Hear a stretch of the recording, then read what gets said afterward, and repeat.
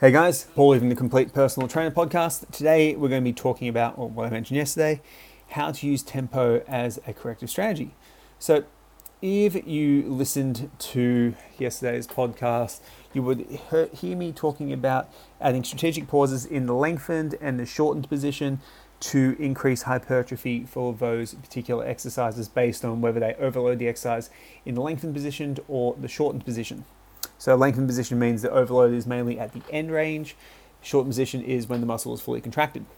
You can also do this to improve your corrective exercise program design and outcomes while giving the client less corrective exercises and getting them back more to an actual training outcome that they want to get.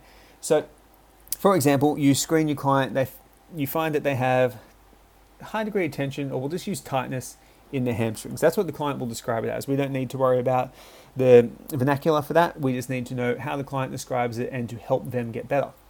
You can add a 2 to 5 second pause in the lengthened position, pause in the fully lengthened position of the remaining deadlift to help that client develop functional mass on their hamstrings, but also functional length. So as they hold that position, what will generally tend to happen is during fatigue in their hamstrings, they'll start to creep a little bit lower each and every set and rep, which will allow them to get more range of motion out of their hamstrings. It will also improve hypertrophic and muscle building benefit of that exercise using a lower load.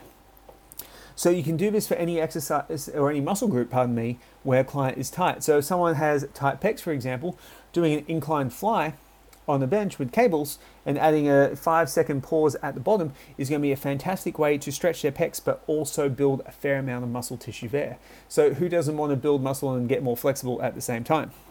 What you want to try and think of doing is how can you tick as many boxes as possible with your exercise selection but also your acute exercise variable programming, tempo, speed, sets, reps, all that kind of stuff.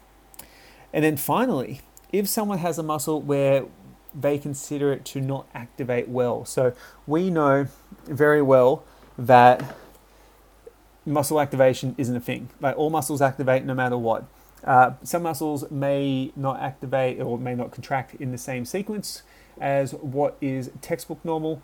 And some of them may also be relatively weaker to other muscles. So with these kind of activation tests that we do, what we were looking at is basically a muscle that needs more training in the shortened position. So if we've got someone with, say, weak glutes or glutes that fire a little bit slowly according to them, what we can do is we can add a 3 to 5 second pause in the fully shortened position of exercises like hip thrusts or glute bridges, etc., to really help that muscle contract at a higher level, make the client a lot more aware of it, but then also build some tissue there.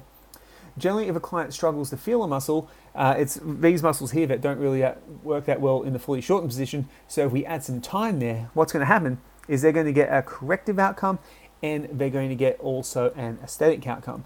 So you can solve the majority of problems as fast as possible. Thanks heaps, guys. Speak tomorrow.